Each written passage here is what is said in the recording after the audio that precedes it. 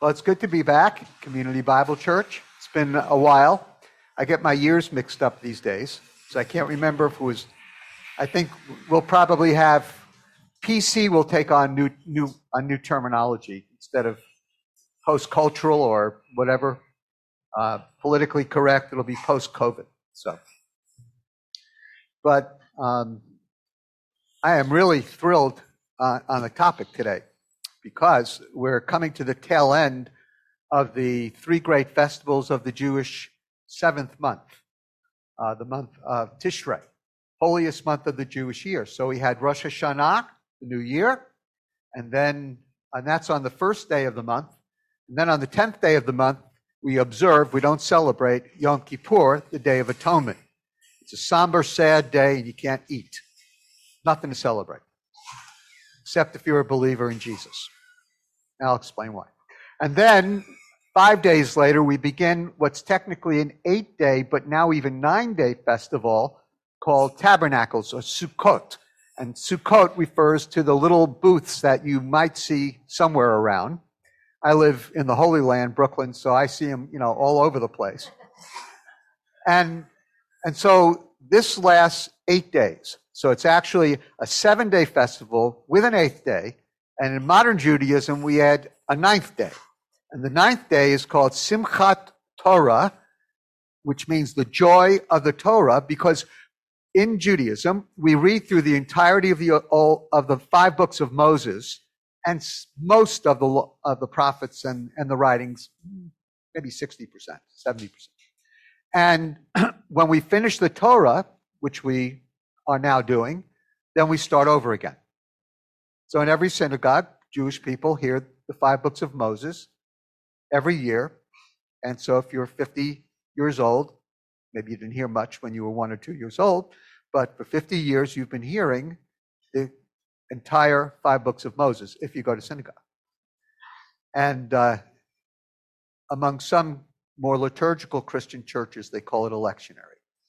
And so that's what it is. And so it's a pretty big day. And Simchat Torah, the 9th day, which comes in a few days, the 9th day, that's dancing in the streets, and you're allowed to drink.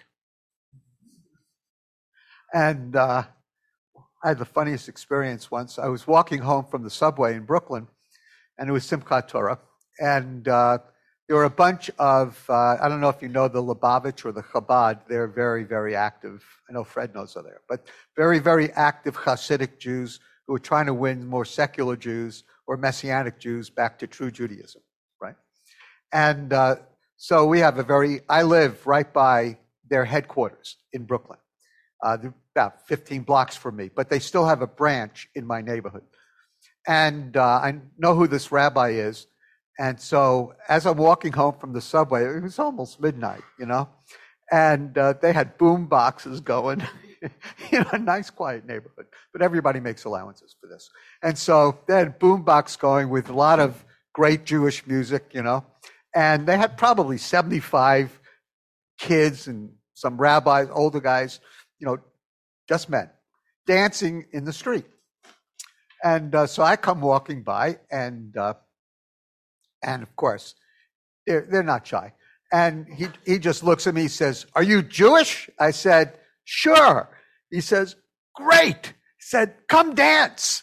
And, as soon as I got close enough, his breath almost knocked me over, And so I said, but before I start dancing, there is something you might want to know about me.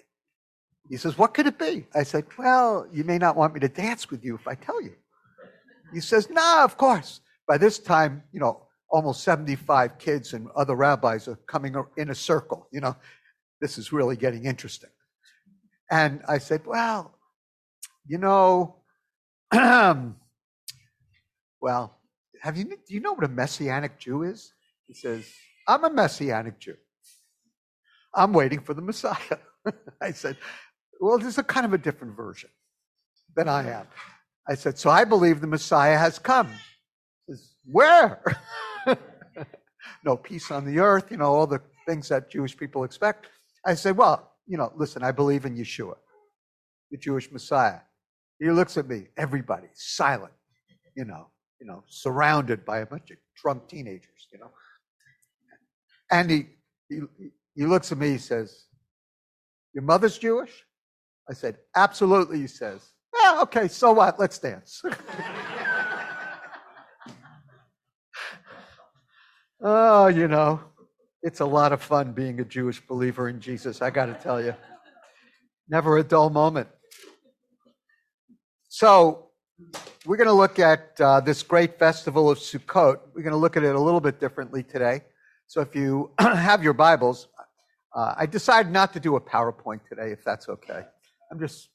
Sometimes I just get tired of PowerPoints. I was actually developing PowerPoints all morning, and I said, I'm not going to preach. So in Leviticus chapter 23, this way we all look at our Bibles. Leviticus 23 verses 1 and 2, which we read. The Lord spoke to Moshe, saying, "Speak to the sons of Israel and say to them, the Lord's appointed times, which you shall proclaim as holy convocations, my appointed times are these." Now, the funny thing about this is, a lot of people always like to think that they have better translations than the translators, and I'm one of them. But I've studied it a lot. And so the word appointed times there's only one word, but we translate it with two words. And that's because I think the one word, if you translate it, at least in modern Hebrew, it's a very dull word and not very biblical. And it doesn't sound like the Bible. And so the Hebrew is moed. And moed simply means appointment. So, imagine reading this. The Lord's appointments are these. It sounds mundane, doesn't it? And so the translators probably wisely make it a little bit more majestic and say the appointed times. You can almost hear, the voice of God in the Ten Commandments, and it elevates the whole thing. But it's really just an appointment. And so God chose the Jewish people, gave them the law at Mount Sinai, and in the course of giving them the law, what you can do and what you can't do, he gave them a calendar so that they knew how to implement the law and when to do what they were supposed to do. And so you have one festival a week, the Sabbath, and it's a dress-up occasion for more religious Jewish people. And so we have the Sabbath, and then in the next 12 months, we have 7 great festivals. So you have 4 in the spring, beginning with Passover, and you have 3 in the fall. See, it's complicated being Jewish. But it's all from the Bible. Now, what do these festivals mean? Well, it means you get a lot of time off of work if you're religious. Think of it. Most of the ultra-Orthodox Jews in Brooklyn, they get 9 days off. And it doesn't cut into their summer vacation. And so you have schools are closed. For a few of the days the stores are open, but most of the days the stores aren't open during Feast of Tabernacles. And you're actually supposed to sit in your booth, and you're supposed to eat in your booth. If you're really religious, you go to sleep in your booth. And of course, these booths, remember, this is the fall, these booths are not supposed to have a full roof. You're supposed to be able to see the stars, so you understand the frailty of life.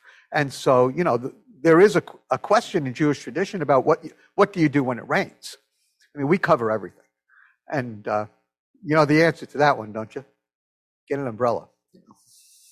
Now, that's not rabbinic literature. It's basically you're commanded to sit out there. So experiencing the cold and the rain and the stars and the sky, that's all part of the thing, because it's supposed to remind you of what life was like for the Israelites when they traveled through the desert for 40 years. And if you remember in Deuteronomy, it says that even their shoes, whatever kind of shoes they were wearing, they didn't wear out. And so God impeccably took care of the Israelites during those 40 years. And so when we're sitting in that booth, we're reminded of our frailty, because you don't even use nails for these booths. Okay? So you're reminded of the frailty of life and the totality of your dependence upon God. And so and you get to eat a lot, unlike Yom Kippur, the Day of Atonement. And so you get to experience God's bounty. In fact, the booths are all decorated with hanging fruit and things like that because it reminds us of the final harvest in Israel. The first harvest at Passover, grain, barley. The last harvest is fruit at the end of the 7th month. And so it's really a very joyful holiday. Nothing sad about Sukkot. But again, the great theme is that it reminds us of the frailty of life and of God's provision for the Jewish people through the wilderness. We shake the lulav and the esrog. Now, I should have brought one with me, but it costs $40 to bring one, so I just didn't do it. Okay, so the lulav and the esrog, we get one per congregation, and you shake it to the east, and you shake it to the west, and shake it to the north and the south, and above and below. Again, to say that God is the one who's above all and over all. So if you look at verses 33, again, you'll see, again, the Lord spoke to Moses, saying, speak to the sons of Israel, on the 15th day of the 7th month is the Feast of Booth, Tabernacles, Sukkot, for 7 days to the Lord. On the first day is a holy convocation. Don't work. For 7 days, present an offering by fire to the Lord. Then there's an 8th day added. On the 8th day, have a holy convocation again. Present an offering by fire to the Lord. It is an assembly. You shall do no laborious work. And beginning in verse 39, you can see more about these leafy trees. Actually, look at verse 40. On the first day, take for yourselves the foliage of beautiful trees, palm branches, boughs of leafy trees, and willows of the brook, and rejoice before the Lord your God for 7 days. And so for 7 days, we gather in the synagogue and we shake these things. We bind them together and we shake them. Have you seen it, some of you? Yeah. And you can look it up online. You'll see. And you shake them. And so you're fulfilling this commandment. And then verse 42, live in booths, Sukkot, for 7 days. All the native born in Israel shall live in booths, so that your generations may know that I had the sons of Israel live in booths when I brought them out from the land of Egypt. I am the Lord your God. And so that's the way we fulfill these commandments. The wonderful thing about the Jewish holidays is that they're so tactile, they're so physical. They're physical lessons that teach you spiritual lessons. And this is God's way of teaching. Jesus didn't invent that, with farming parables. And so it's just a very Jewish way to explain God's truths. Now, a little bit more. So all the festivals point to a greater fulfillment. You see, in Judaism, we all know that these festivals are what we in the church call types or prophecies in picture of something that would come later. And Judaism knows that. So everybody knows that these festivals are begging for fulfillment. For example, Passover. So Passover is the first festival. It celebrates our redemption from Egypt. And in Judaism, everybody knows that one day we're going to have a greater redemption when God gathers the Jewish people to the land of Israel, and we feast, and we don't eat leavened bread anymore, which I hope is true. And so it points to a greater day of redemption when Messiah comes. That's the teaching in Judaism. And even think of the Sabbath once a week. The Sabbath in Judaism points to a day when the whole earth will be at rest under the rule of Messiah. So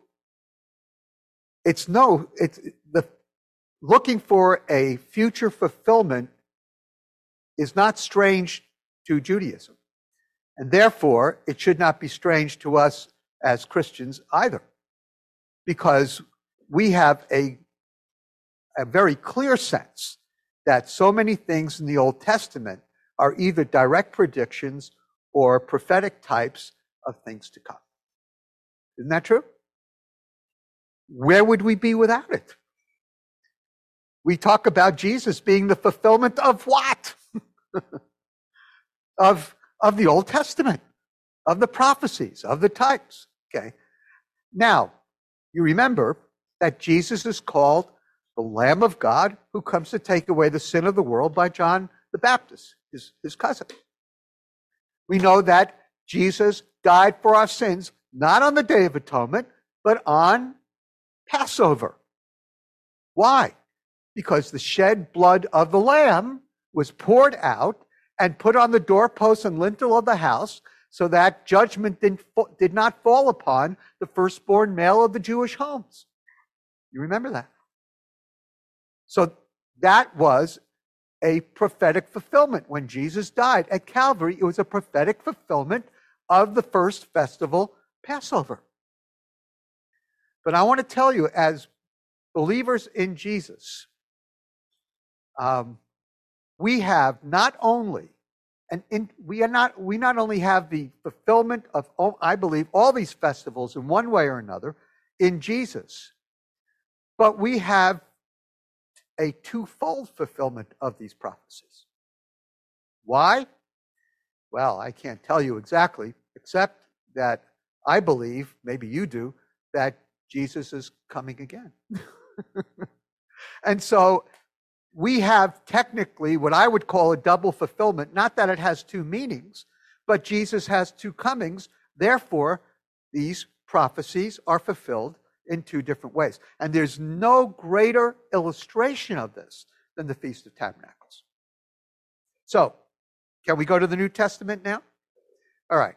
So make a quick right. Go to the Gospel of John, chapter 1.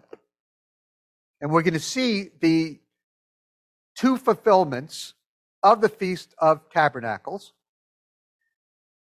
And maybe you haven't noticed it before. So in John chapter 1, verse 14, very well-known verse, but I paid a lot of good money in seminary to learn Greek. In fact, I had 2 years of Greek. I did, in 6 years. So beginning in verse 14, and the Word became flesh. Remember that one? Of course you do. And dwelt among us. Well, of course, the Greek word for dwelt there should be really translated tabernacled. And in some versions of the Bible it is. It's skene. It is tabernacle. So why? Because the New Testament understood the Old Testament. His flesh was like the booth that covered his glory and the essence of his deity. We give the word essence. I get Greek sometimes. I just can't help it. And so the Word became flesh, and he tabernacled among us, and we saw his glory, glory as of the only begotten from the Father, full of chesed ve'emet, full of grace and truth. A very common phrase, two words pulled together in the Old Testament. And they usually speak of the character of God, grace and truth. I remember when I was in Bible college, I learned, it was very particularly, I'm not far from where that Bible college, well, it was Northeastern Bible College, some of you remember that. It was the Bible college in New Jersey that always beat Kings in soccer. Yeah, I got some of you there, okay. And so, when I was in my first class there was a whole debate as to whether or not there was grace in the Old Testament. Now, I'm a new believer. I'm in Bible college. I never should have been there. I was only 5 months old in the Lord. They put me in these advanced classes because I was Jewish. I remember being in a course on the Minor Prophets because I was Jewish. My first year was a fifth-year class, and I had no idea what they were talking about. But anyway, the one thing I did know is the teacher was saying now there's a debate as to whether or not there was grace in the Old Testament. Now, I'm sitting there. I'm a new believer. Well, isn't grace part of the character of God? I grew up in a modern Orthodox Jewish home, and I went to Hebrew school 5 days a week, not 3 days a week, not 2 days a week. And I went to an Orthodox synagogue, unlike most of my friends, who were conservative or reform. And so I knew what I didn't believe. How's that? And I felt guilty over what I didn't believe. Some people didn't. Grace is not just something God does. It's what God is. If there was God in the Old Testament, how could there not be grace in the Old Testament? So what does that mean? Well, he is full of grace and truth because that's what it means. That's the glory. You see, in Exodus 32 or 33, 34, Moses said, "Show me your glory." And when God himself passed through the cleft of a rock where Moses was hiding, if you remember, that there were the voice came from heaven that exclaimed, extolled the character of God. He's merciful. He's gracious. He's kind. God is gracious. And there's nothing like looking at Jesus and seeing the grace of God. Well, certainly that is part of the fulfillment, isn't it? That Jesus tabernacled among us. So if I tell you the Feast of Tabernacles points to Jesus, it does. You know what I mean? But it doesn't stop there. Okay? Make a further right. Go to John chapter 7. Now this, I don't know if any of you read them, but this one reads like a Joel Rosenberg novel. So Joel and I are good friends. He just did a nonfiction book, Enemies and Allies. You should buy it. It's good. I'm not selling it, but it's good. Really good book. So look at chapter 7, verse 1. After these things, Jesus was walking in Galilee, for he was unwilling to walk in Judea because the Jews were seeking to kill him. A quick aside about the Gospel of John. Whenever you see the word Jews in a negative light, it's not because John was an anti-Semite. John was Jewish. But in a lot of academic and scholarly communities and in the Jewish community, the Gospel of John is the whipping boy of Christianity because it seems to be anti-Semitic. It's not anti-Semitic at all. You have one Jew talking about another Jew. So it's not anti-Semitic. It's a little bit of a family battle in there. But you really need to see that these are the Jewish leaders who were against Jesus. If you look at it that way in John, you'll be fine. Okay? It wasn't all Jews because a Jew was writing it. So he was unwilling to walk in Judea because of the Jewish leaders who were against Jesus, who were seeking to kill him. That was true. Now, the feast of the Jews, the Feast of Booths, was near. All right, so that establishes John chapter 7 as happening during Sukkot. All right? So his brothers said to him, "Leave here and go into Judea so that your disciples also may see your works which you're doing. For no one does anything in secret when he himself seeks to be known in public." Now, his brothers are chiding him. And if you remember, I don't think his brothers believed he was the Messiah at that point. They were giving him a hard time. And verse 5, for not even his brothers were believing in him. So Jesus said, "My time is not yet here, but your time is always opportune." Oh boy. Anyway, that's how I know Jesus was Jewish and from Brooklyn. And then, so you go through the rest of this chapter, and it leaves you breathless because he's not going to the festival. Then he goes to the festival. They try and get him during the festival. He escapes from there trying to get him. He hides until the end of the festival. Then he reappears. I mean, it's like so exciting, John chapter 7. Look at verse 14.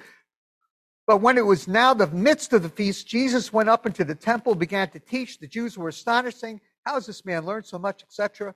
"My teaching is not mine."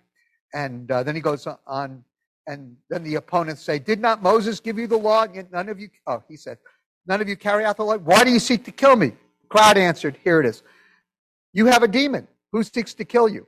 Jesus said, "I did one deed, and you marvel. For this reason, Moses..." Anyway, he goes on and on and on.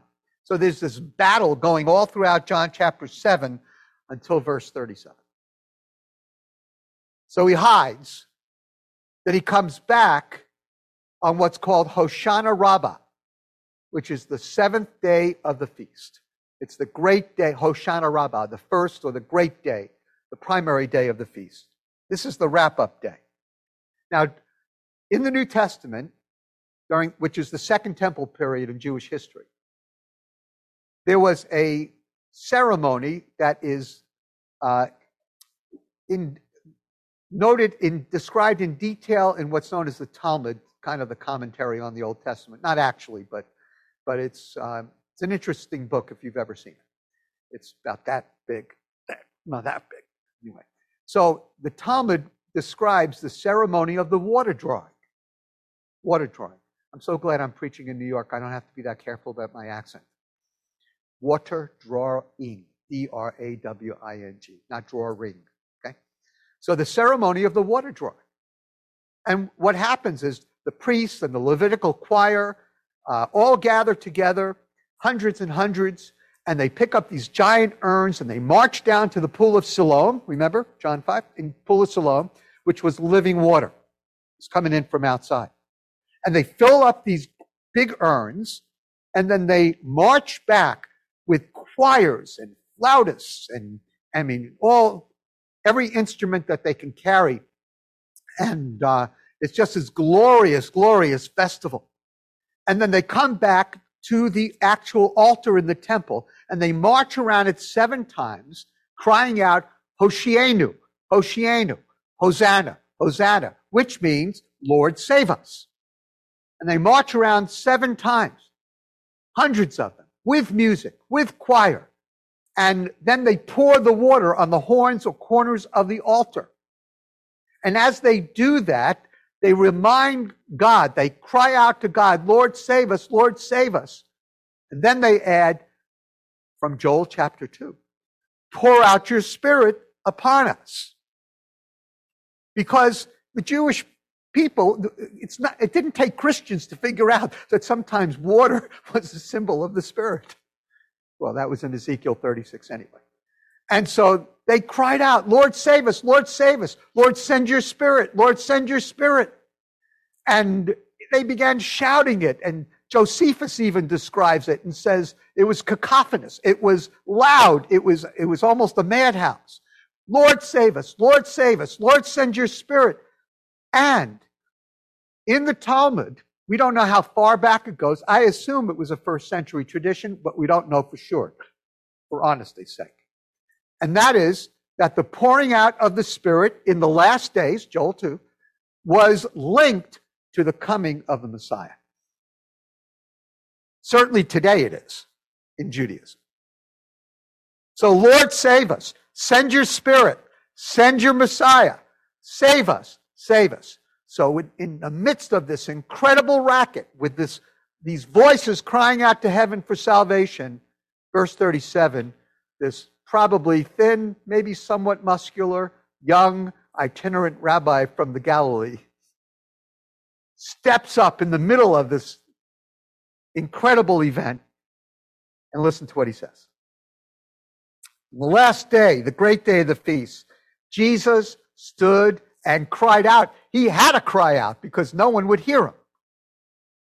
If anyone is thirsty, let him come to me and drink.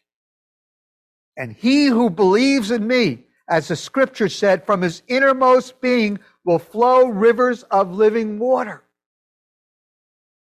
This water, living water from Siloam that we're pouring on the altar, will never quench your spiritual thirst. I am the only way your spiritual thirst will be quenched because I am who you were asking for.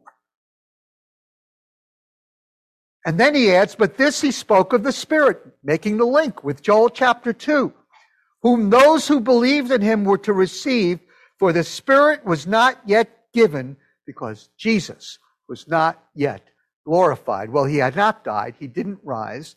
He didn't ascend. And that was his glorification. The fulfillment of the festival was in the one who tabernacled among us and who gives us living water that gives us life. Now, that's not the end of the Feast of Tabernacles, but it's getting close to the end of my sermon. So the end of the Feast of Tabernacles actually is in Zechariah chapter 14. Can you turn there briefly? I love the name Zechariah, Zach. So Zechariah means God remembers. And God remembers his great covenant with the Jewish people, even though Zechariah was sort of an intertestamental prophet. But he speaks about the very last days, and beginning in chapter 12 of Zechariah, he speaks about the return of the Messiah. You know that. They look unto me whom they have pierced. And then the Messiah comes and he destroys the enemies of the Jewish people. And he establishes his kingdom in Jerusalem. But that's not the end of it. Verse 16 of Zechariah 14.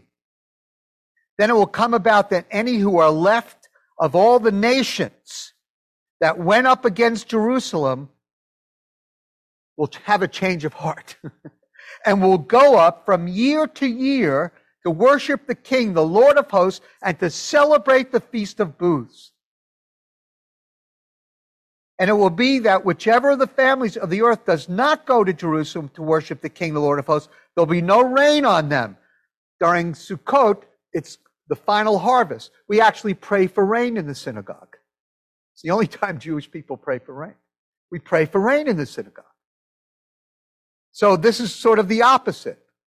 If they don't worship, if the Gentiles don't come up to Jerusalem, celebrate the Feast of Tabernacles with the Jewish people during the kingdom, then God will withhold rain from them. And in that day, verse 20, there will be inscribed on the bells of the horses, holy to the Lord, and so on. And the day is coming when the Gentiles will come up and celebrate the feast. Well, let me cut to the chase. You see, this is not new. Because God, in choosing the Jewish people in Genesis 12:3, said, I'll bless those who bless thee and curse those who curse thee, and through you all the families of the earth will be blessed. As you read throughout the Old and New Testament, we see the Jewish people brought the scriptures to the Gentiles, brought the Messiah to the Gentiles. And the day is coming when the turning of the Jewish people, Romans 11, to the Lord will bring about the second coming of Jesus. And then he comes and he reigns, and who's invited into the kingdom? The Gentiles who choose to be obedient to him. And so that's going to be a glorious day. And if you're not Jewish, I'll see you there. It's going to be an awfully large booth to include us all. But I know the food's going to be great. The Messianic banquet, just think of all the lox and cream cheese at the Messianic banquet. It's going to be, and brisket, Fred, of course, brisket. So it's going to be great. So the Feast of Tabernacles looks forward to a double fulfillment prophetically, to the first coming of the Messiah, and then to that glorious second coming when he establishes his kingdom on earth. And all who love him are invited in to rejoice. Well, don't have to wait for the kingdom, though, do you? You don't have to wait for that physical fulfillment, because he actually invites the Gentiles into a very Jewish thing, faith in him. And we're one in him. 1 Corinthians 10:13, we drink of the same Spirit, don't we? And so the church is actually a prophetic portrait of the kingdom to come. Sukkot's rich in prophetic truth. And I hope that you've been blessed this morning. But the greatest blessing for me is that all of this creates a beautiful setting to understand the true glory of the jewel. And the jewel, for me, is Jesus. He makes everything shine. Let's pray. Abba, we love you. We thank you for your word. We pray, Lord, that as we try to weave together your truth in the Old and New Testament that you wrote through the hands of your servants. We pray, Lord, that you would give us understanding and grace, and that, Lord, you would help us during these very difficult times, Lord, that you would help us look forward to the glorious future that awaits the children of God. Give us hope, we pray, in Jesus' name. Amen. I have just 2 commercial announcements. One, please take this brochure, rip that piece off, fill in your name, address, email, phone number, social security number, and brokerage accounts. Just put it all in here, okay? We really do want to send you the Chosen People newsletter. We work so hard on it. You should get it, and it's filled with teaching like this. And you can get it online, but, we're still printing it. Some of you are still reading physical things. And so we'd love to send that to you. So just fill that out and leave it on the book table. And on the book table, you will see, again, because you've seen it before, my wife Sahav and I wrote the book, The Fall Feasts of Israel. And so I didn't tell you everything that's in the book. We'd be here for a few months. So you can just grab this book. And also, we have another book called Israel, the Church in the Middle East. And this is pretty good. This gives you an idea of what's happening in the Middle East. It's a pretty new book, and it allows you to look at it through a biblical lens. So that'll be on the back, as well as some other books as well. God bless you. Thank you. See you at Sunday school very soon.